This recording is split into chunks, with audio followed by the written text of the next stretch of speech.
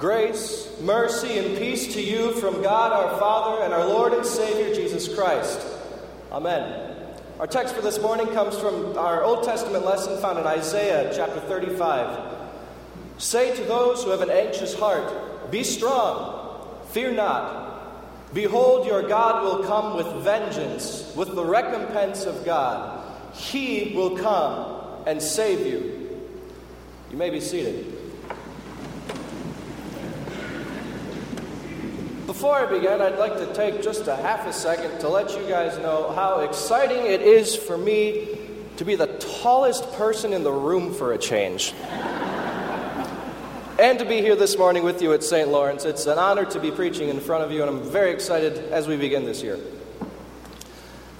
Anyway, back when I first started driving, I had this absolutely gorgeous, bright yellow Ford Focus. I loved this car. It was small, it was great on gas, and as you might be able to tell, it was extremely easy to find in the parking lot. However, after a few years, it got to a point where it seemed like the car didn't love me back. I remember there was a period when I was driving where I got 3 flat tires in 6 months, and then another one shortly after that. Granted, one of them was my fault, but only one. There were problems with the coolant and overheating. The air conditioning didn't work, so in the summer I was overheating. Only one of the wiper blades worked on a good day. And really every single time I took a trip in this car, I was sitting there thinking, please keep going, please keep going. It usually did.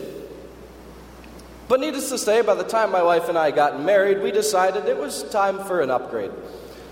So we started shopping. I looked online at dealers for months. Nothing we could find in our price range had less than 100,000 miles on it. Finally, I found a couple that I thought were good to look at, and not even a day before we got to go take a look, every single one of those cars had sold. To me, it just seemed like the world really didn't want us getting a new car. Now, I realize all of this could sound just like some random story I'm sharing with you so that we can be good friends, but as I was reading through our Old Testament lessons, our text for this week, this text reminded me of that story. See, the Israelites in Isaiah's time may have felt a similar way. Now, granted, I'll give you that Isaiah's problems, Israel's problems, were a little bit greater than needing a new car. But just like the world didn't want us getting a new car, just like it seemed like the world was against me, for Israel, the rest of the world was quite literally against them. See, God, through Isaiah, had repeatedly told Israel how they were a stubborn people, how they were evil, how they had done wrong in God's sight, how they were going to be destroyed. As a couple of examples, in Isaiah chapter 1, God calls Israel a sinful nation, a people laden with iniquity. In chapter 30, stubborn children, declares the Lord. And there's plenty more examples in the book, and I highly encourage you to check it out sometime. But back to the car story. I was car shopping down in Sterling Heights one day, almost exactly a year ago, actually. And one dealership showed me this lovely 2006 Chevy Equinox. It had less than 40,000 miles on it for its age, which is wonderful. And it was almost $3,000 over our budget. I remember thinking to myself, wow, this thing's perfect, and it's so expensive. Our text for today speaks a little bit to those kind of feelings. In Isaiah 34, he writes, be strong, fear not. Exciting part, we found a new car, or a potential car. Behold, your God will come with vengeance, with the recompense of God. Oh, this is bad, the car's too expensive. But hearing these words, not the car ones, but the Bible ones, I want you to picture yourself as an Israelite back in Bible times who is hearing these words for the very first time. Hearing these words as Isaiah had already said that you are sinful, you are stubborn, you are evil. What would your reaction have been? In my mind, it's probably something like this. Oh, great, Isaiah, what'd we do this time? What's going to go wrong now? We've heard this all before. It doesn't end well for us usually. And Isaiah, what's with this fear not nonsense? You said God's coming with his vengeance. With violence, he's looking for revenge, and we're supposed to not be afraid of that? We've heard it before, and we're in trouble again. I know it's coming. And I don't think that's too far out for them to think that. God in his vengeance was shown in the Old Testament quite a few times. I'm sure you've heard of the story of the 10 plagues. Perhaps you remember how God wiped out Egypt's army in the Red Sea. God in his vengeance is not something or someone that you want to be on the wrong end of. But regardless, I found this Equinox, and even though it was out of my price range, the saleswoman encouraged me to test drive it anyway. So I did. And it was as great as I expected it to be. I loved it. It was everything we were looking for a car, but that still didn't change the fact that it was $3,000 too expensive. So as I got back to the dealer lot, she asked me a question. She said, "What price would it take for you to drive this car home today?" So thinking she was absolutely crazy, I told her our number, which was significantly lower than the asking price. And she responds, "All right, let me go talk to my manager. We'll make this work for you." We got the car. I couldn't believe it. It was wonderful news. It was perfect. It was everything we were looking for, and it was going to be ours. And this was awesome. I'd be willing to bet that you guys can think of a similar situation or scenario that happened to you in your life. But in a second, I think you'll agree with me when I say that Isaiah's news to the Israelites was much, much more exciting.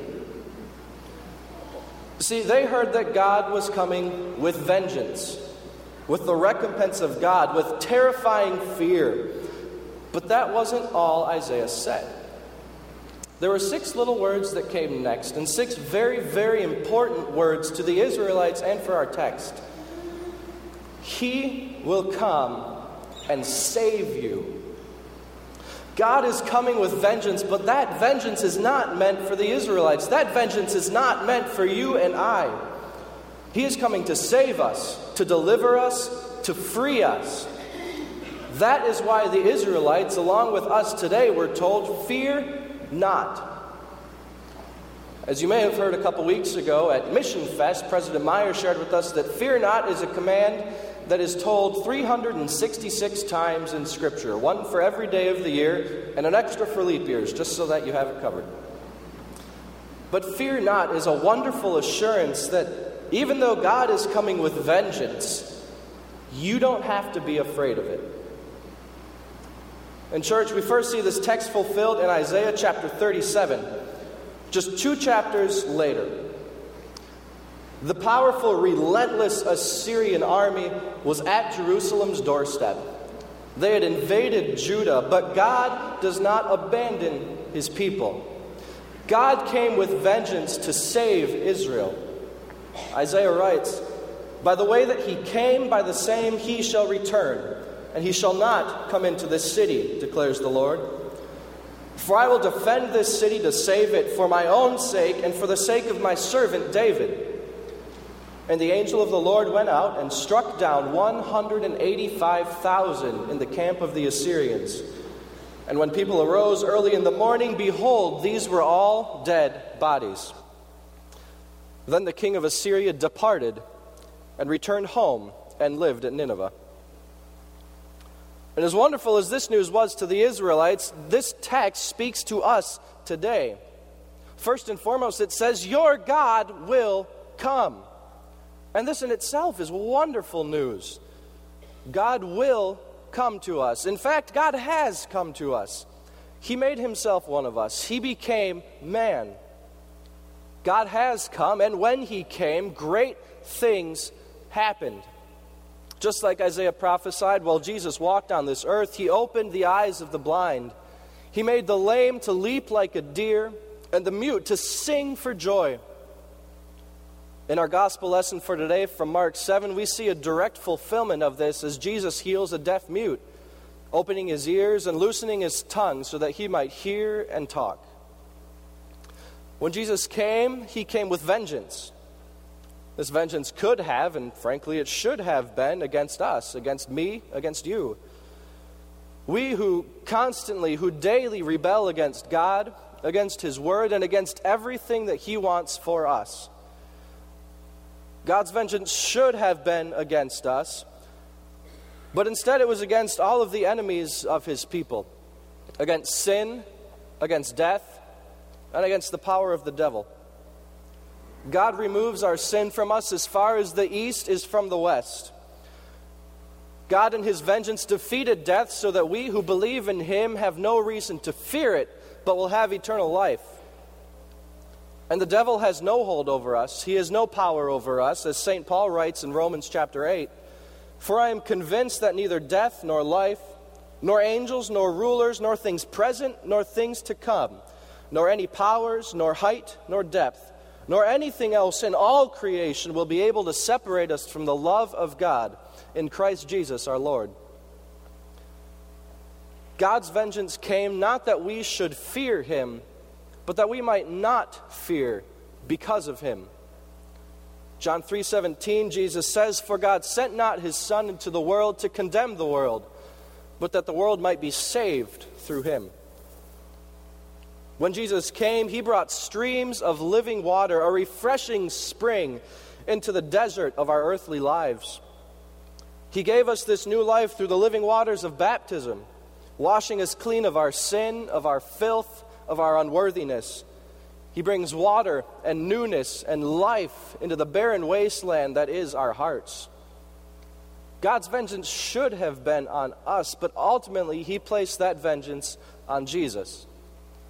Jesus, the innocent, sinless Son of God, who became sin for us, that He might bear the full load of God's vengeance so that you and I didn't have to. Because of God's vengeance, we have the victory. Because of God's vengeance, He says to us, Be strong, fear not. I have come to save you. I have come to take you into my arms, to forgive your sins, that I might take you home with me someday. Now again, I know that needing a new car is absolutely nothing like the Israelites faced. The Israelites who feared death and war and exile and slavery, whereas my wife and I feared spending too much money on a car.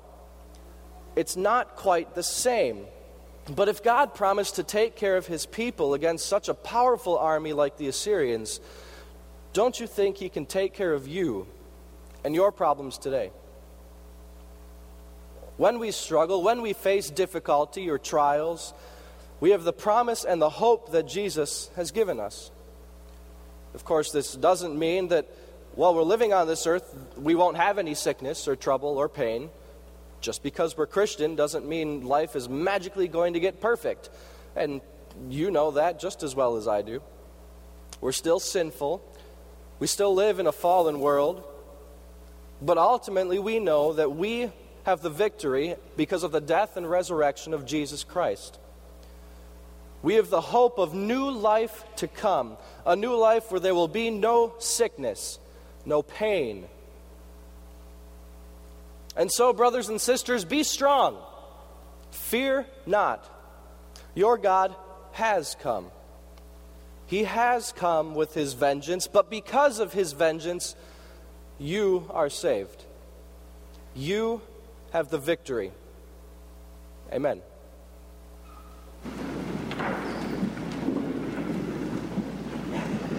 And now may the peace of God, which passes all understanding, guard your hearts and minds through Christ Jesus. Amen.